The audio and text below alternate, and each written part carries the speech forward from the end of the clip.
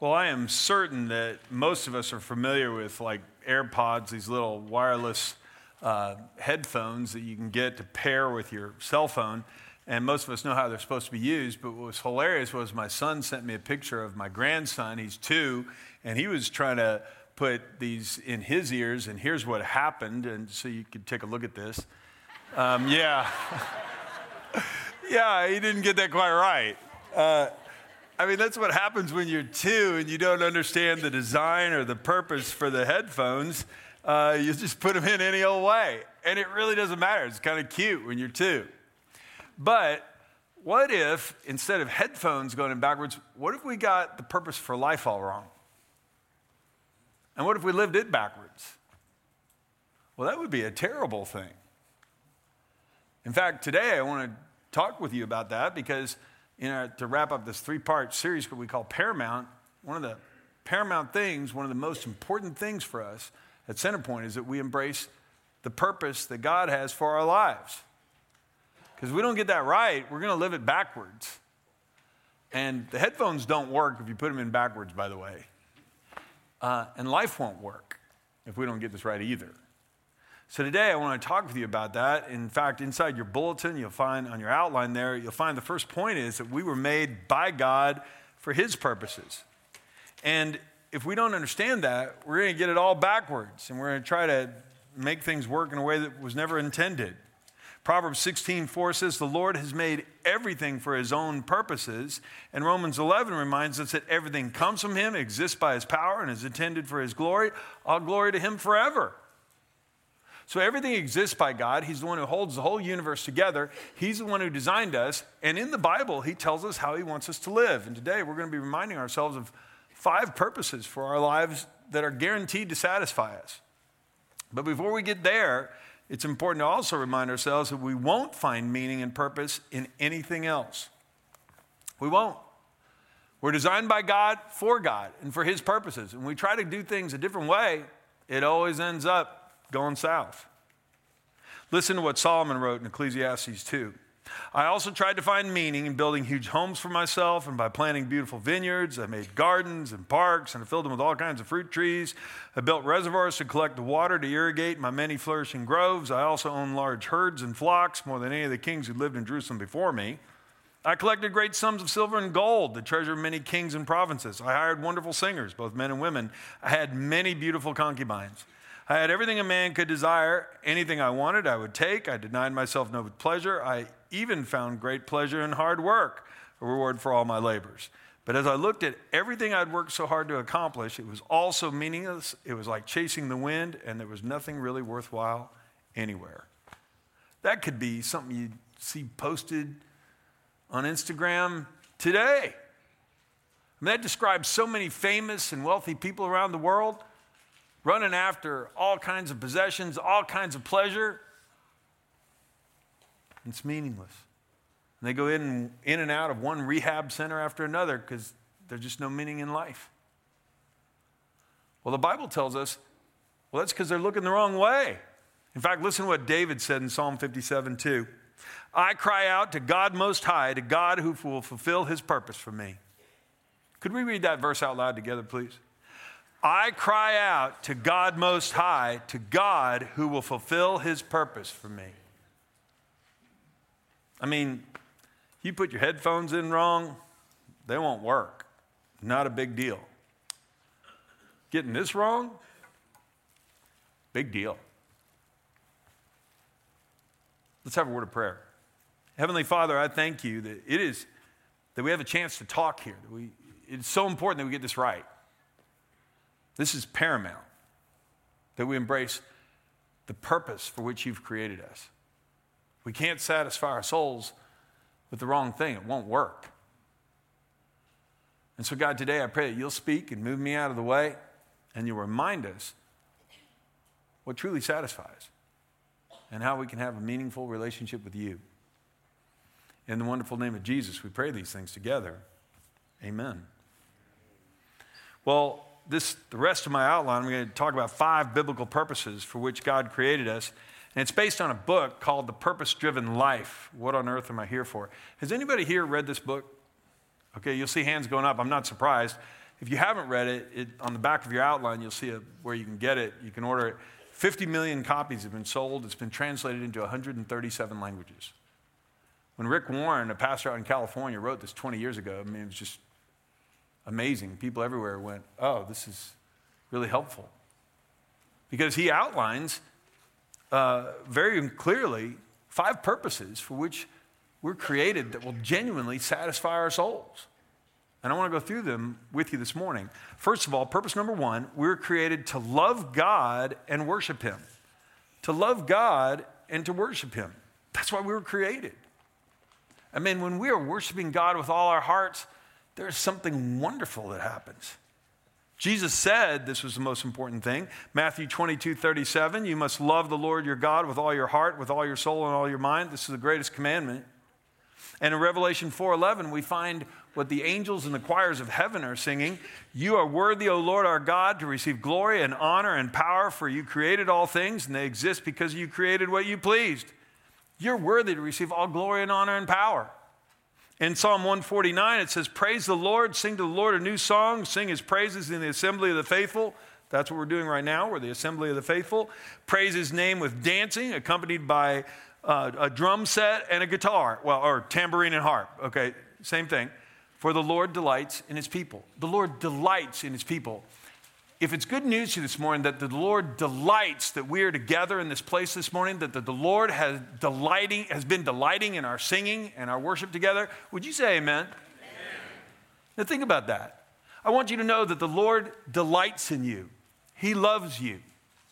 And when we worship him, we're loving him back. I mean, this is paramount that we understand this, because then you understand, why do we have worship services every week? Because this is an important part of who we are. When you and I praise God and sing his praises and give him the glory he's due, we go, this is good. This is good. One of my favorite memories at a Center Point worship service is one time coming in, it was packed, and there was a worship service going on. There were people wanting to get past a woman to some seats in the middle of the row, and the woman was singing with her hands up like this, and one of our ushers was tapping her on the shoulder, telling her that some people wanted to get by. He was tapping her, she was waving him off. It's like, leave me alone. I love that. That's the way it's supposed to be, where, man, we are just lost in wonder, and this is what our souls are made for. Chasing after more and more stuff is like chasing the wind. You can't hang on to it. I met with somebody recently who was just despairing of life because they'd chased after all kinds of things and life had really let them down. And as we were talking, I was reading them some of the scriptures we've talked about here and said, I want you to understand something. God loves you. You were made on purpose, for a purpose. And when you try to put other things in the tank that your life wasn't designed to run on, it's always going to let you down. And I told him, you just got to trust in the Lord here. You're chasing the wrong things.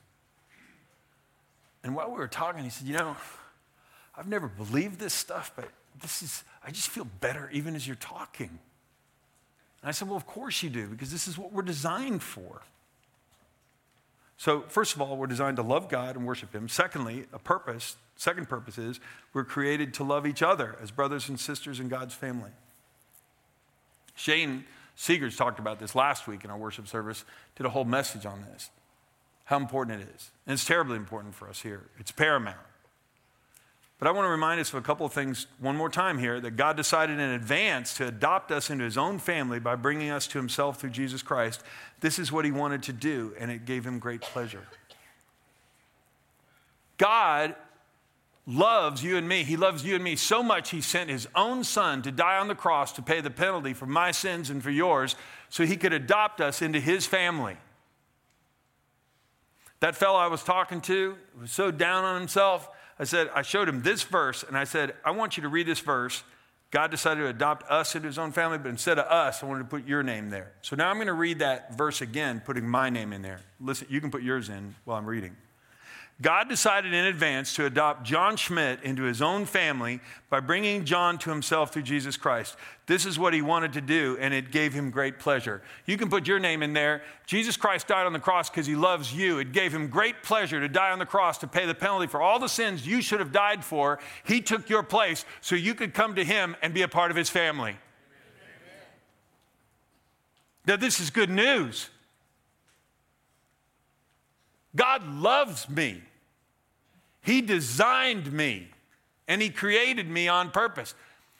One thing he created me for is to love him. Another is to love my brothers and sisters.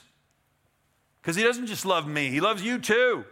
So you have not received a spirit that makes you fearful slaves, Paul wrote in Romans 8. Instead, you received God's spirit when he adopted you as his own children. Now we call him Abba, Father, Dad, for his spirit joins with our spirit to affirm that we are God's children. And since we're his children, we're his heirs. In fact, together with Christ, we're heirs of God's glory. But if we're to share his glory, we must also share his suffering. We're God's children. We're brothers and sisters in Christ. Take a minute right now and just say to the person next to you, one of the people next to you, just say, hello, brother, or hello, sister. Go ahead and do it right now. Hello, brother. Hello, sister. Man, the love in the room is overwhelming. Hello, brother.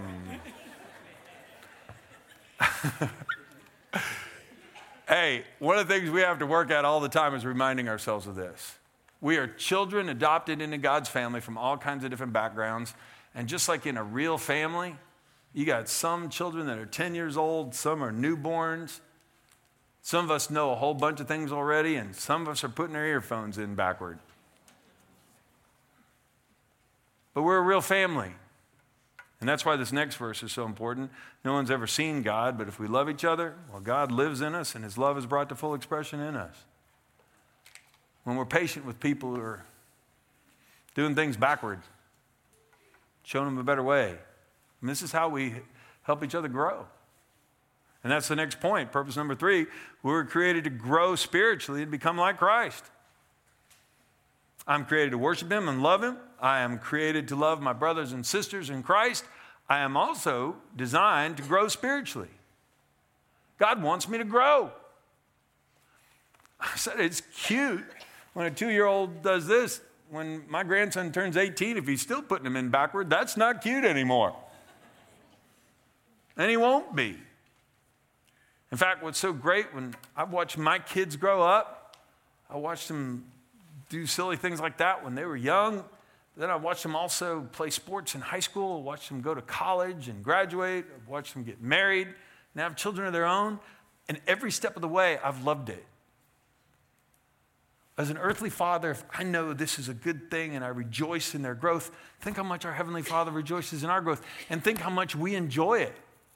I mean, you know in your own life, when you've discovered new things and you've made new relationships and you've advanced to a new position, how much it means.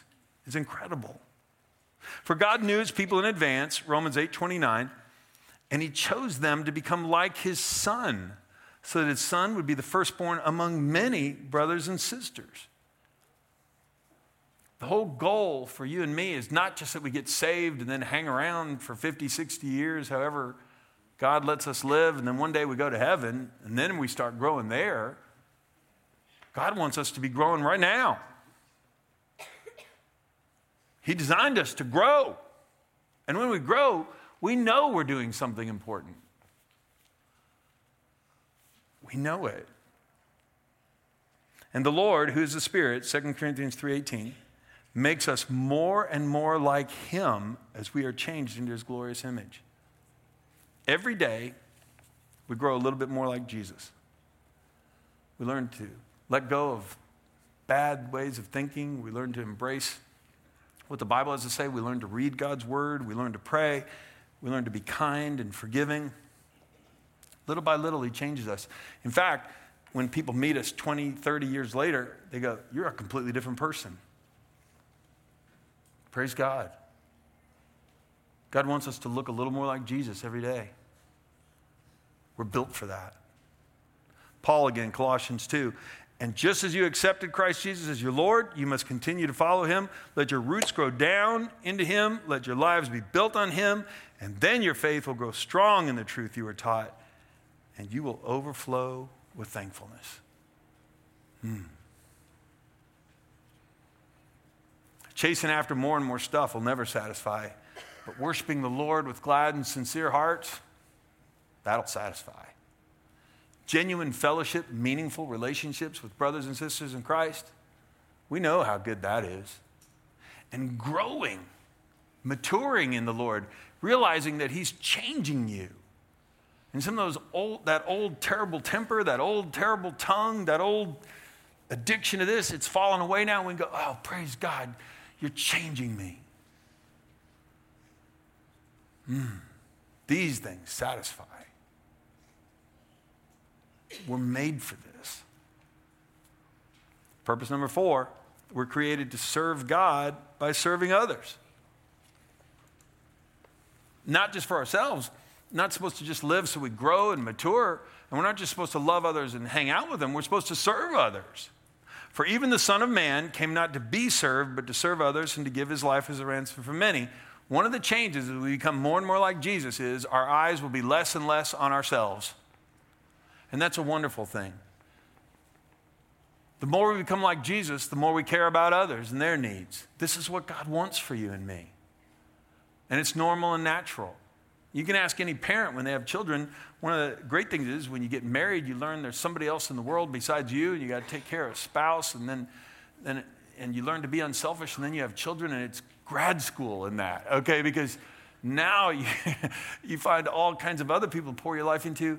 And every time you give more of yourself away, you discover, oh, there's joy in this. Because love always seeks the best of others first. That's what Jesus did. 1 Peter 4:10, we can count on help with this. God has given each of you a gift from his great variety of spiritual gifts. Use them well to serve one another. Do you have the gift of speaking? Well, then speak as though God himself were speaking through you. Do you have the gift of helping others? Well, then do it with all the strength and energy that God supplies. And then everything you do will bring glory to God through Jesus Christ. Man, God wants us to love others, serve them. He even gives us special abilities to do that. It's a wonderful thing when people discover that the Holy Spirit is working in them and giving them the ability to teach or the ability to serve, as it talks about here. It's amazing. But God not only gives us abilities, he gives us experiences, sometimes painful ones. And Paul talks about this in 2 Corinthians 1:4. God comforts us in all of our troubles so that we can comfort others. When they're troubled, we'll be able to give them the same comfort that God has given us. Remember, we're a family here. And when we go through hard times and we make it through and God shows us a lot of things about how to depend on him and how to pray and how to love through all this and hang on to our faith, well, then we're able to share with others some of the insights he's given us. Lynn Benefield is a woman who has been through deep grief, lost her husband a few years ago, and she approached me a few months back because she wants to start up a ministry to widows. I want you to hear her talk about it because this is exactly what we're talking about today.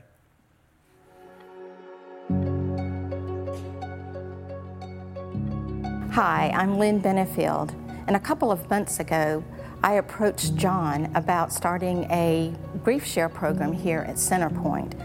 I lost my husband in 2017, so I took the grief share program in 2018, and then last year, I was given the opportunity to co-facilitate a grief share program in another church. And having done that, I was able to see widows that started out with no hope, no joy. Within the 13 weeks, they turned a corner. I really feel like God wants me to lead this grief share program out of his abundant loving kindness towards me and towards widows. There's a very special place in the Bible. God mentions widows from Genesis to Revelation, and he's very tender-hearted toward widows. God has a plan for you. He has a purpose for your life. He can restore a sense of joy and gladness in your heart in spite of loss. I never knew that I would be here, but God ordained it. And so I love the sovereignty of God. He does have purpose in our brokenness, and He will equip us to do the things that He has called us to do. GriefShare is a 13-week video-backed program. We have a workbook that we work on daily, and it's a place where we pray and we form friendships. It's so important as a widow to be able to know that you're with people that understand you fully. Joy and grief can coexist.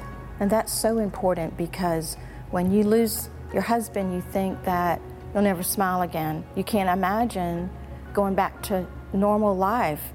And so God, in His abundant loving kindness, changes that thought and lets you come to realize, no, you can coexist with joy and with sorrow. I love to comfort those with the same comfort that God Himself used to comfort me. And that's what it's all about, is to have a sense of contentment even in widowhood.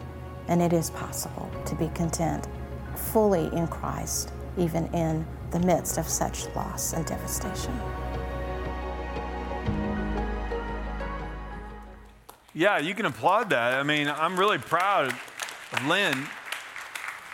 I knew Tim, her husband, and I knew them together as a couple, and Lynn's been through a lot of pain. But she said, when we started the year, we started a whole series. Our sermon series was Let's Go. And she said, well, let's go. I've been through this program. I've assisted somebody, and I'm ready to step up and lead it myself. Oh, that's what we want for everybody here. We've got all kinds of places you can serve in this church. There are people serving right now in our children's ministry. There are other people serving their ushers and helping people find a place to park, greeters. There are people who help stuff this little outline inside your bulletin the other day. All kinds of people are volunteering, lots of places to serve, and now we even have a new place in grief support. There'll be many more that come along the way. What's God leading you to do? Don't be afraid to step out and serve, because when we step out and serve, this is what we're made for. It's one of those things I love again. Sometimes I have people come up to me and they've been volunteering all weekend for a special event we're having. They come up and go, thank you for letting me serve this weekend. I go, you're welcome. They picked up chairs and hauled trash and did all kinds of things. And they go, oh, I'm so glad I'm here. We're made for this. Don't miss it. Fifthly, purpose number 5, we're created to make disciples and tell others about Jesus. Jesus told his disciples, I want you to go and make disciples everywhere. I want you to baptize them in the name of the Father, Son, and the Holy Spirit. And I want you to teach these new disciples everything I taught you. And I'm going to be with you at the end of the world. He also told them in Acts 1:8, he said, but you'll receive power when the Holy Spirit comes upon you. You'll be my witnesses, telling people about me everywhere. This is God's desire for you and me. And it is a wonderful thing. If you've ever had the chance to share your faith with somebody else, it's an amazing feeling. You go, that was the most important thing I could have ever done. Like the woman worshiping, like the man serving, like people finding a deep and abiding friendship with a brother and sister in Christ. It's like, oh, these things satisfy. It's because that's what we're made for. This same good news, Paul loved telling people about Jesus. Here's why. The same good news that came to you, he was writing to Colossians. Remember when I told you about Jesus? He said, well, the same good news that came to you is going out all over the world, and it's bearing fruit everywhere, changing lives, just as it changed your lives from the day you first heard and understood the truth about God's wonderful grace. Man, changed lives. When they confessed their sins, surrendered their lives to the Lord, their whole life changed. Why would we keep that good news to ourselves? We can't. I want people to experience the same good news I have. The same relationship with Jesus, the same satisfaction in serving and worshiping. I want them to know all that too. And it's very important here, though, To explain this, our staff exists to equip people in fulfilling all these purposes. You're not the studio audience watching me and our staff do all this stuff. There was a fella a few years back, we'd been talking about serving at the church. We'd gone through a whole lesson just on serving here on a Sunday morning. He came to see me a few days later. He said, look, no offense, but, I'm an entrepreneur and I've started businesses myself, and I heard what you said on Sunday at your church and all that, but he said, in my business, I don't ask the customers to do my job, so why are you asking the customers to do your job? I said, well, first of all, I take offense, okay? Secondly, you're dead wrong. You don't know my job at all. And I read him the following passage, Ephesians 4:11. Now these are the gifts that Christ gave to the church, the apostles, the prophets, the evangelists, the pastors and teachers. Their responsibility is to equip God's people to do his work and build up the church, the body of Christ. That's my job. My job isn't to go out and tell everybody about Jesus while everybody else goes to the lake. My job and the job of our staff is to equip all of us to do it together. Because there are going to be people you'll have conversations with I'll never meet. They wouldn't give me the time of day if I did meet them. But you'll have a chance to speak good news. You'll have a chance to serve them. You'll have a chance to teach them and help them grow spiritually. You'll have a chance to help them come to worship and learn to worship God. You will. My job and our staff's job is to equip you to do that. This will continue until we all come to such unity in our faith and knowledge of God's Son that we might be mature in the Lord, growing, remember that? Measuring up to the full and complete standard of Christ. Read it to the guy and he goes, I see that I was wrong. I went, you see correctly. Okay. You are not customers. We're a family. I'm an older brother. For some of you, I'm a lot older. But anyway, I'm an older brother. I'm here to help you. That's what we do together. If we do these things, worship God, serve others, love them, grow, tell people about Jesus, life gets so rich and so much fun. This is what he wants. Can we have a word of prayer? Heavenly Father, I thank you for the opportunity to be here today. It's a wonderful thing. I thank you that you allow us to tell others about Jesus. I thank you, Lord, that you allow us to come to you. If you're here today and you've never made a decision for Jesus Christ, you've never come to him as your Lord and Savior, and God was pulling at you today, would you pray with me right now? Heavenly Father, I want abundant life. Lord, I've been chasing after all the wrong things and I'm not satisfied. Lord, I want a relationship with you. I want to be content. I want to have joy. I want to have purpose and meaning in my life. Forgive me of my sins. They're many. I give my life to you. Lord, would you fill me with your love and with your spirit? And would you change me? I want a changed life.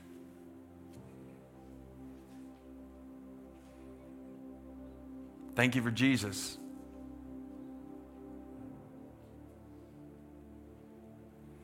Now, if you've been a Christian for a long time, but as I was speaking today, you realize I haven't been serving anybody. I haven't been sharing my faith. I haven't been growing at all. I've just been marking time. And God spoke to you, and you know he spoke to you. Then you pray with me now. Father, I heard what you were saying. And I thank you, Lord, that you reach out through your word. You reach out through people who stand up and teach your word. And I thank you that you spoke to me. And God, if you give me the desire and the power to do these things, then I will grow. Then I will share my faith. Then I will be able to love others. God, you know all the hurts I've had in my life, and you know how many times I've failed. So I surrender all my failing to you. I surrender all my mistakes to you.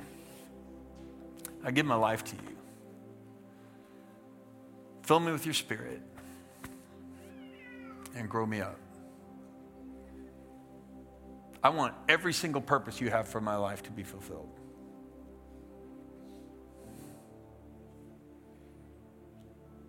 We pray these things together in the wonderful name of Jesus.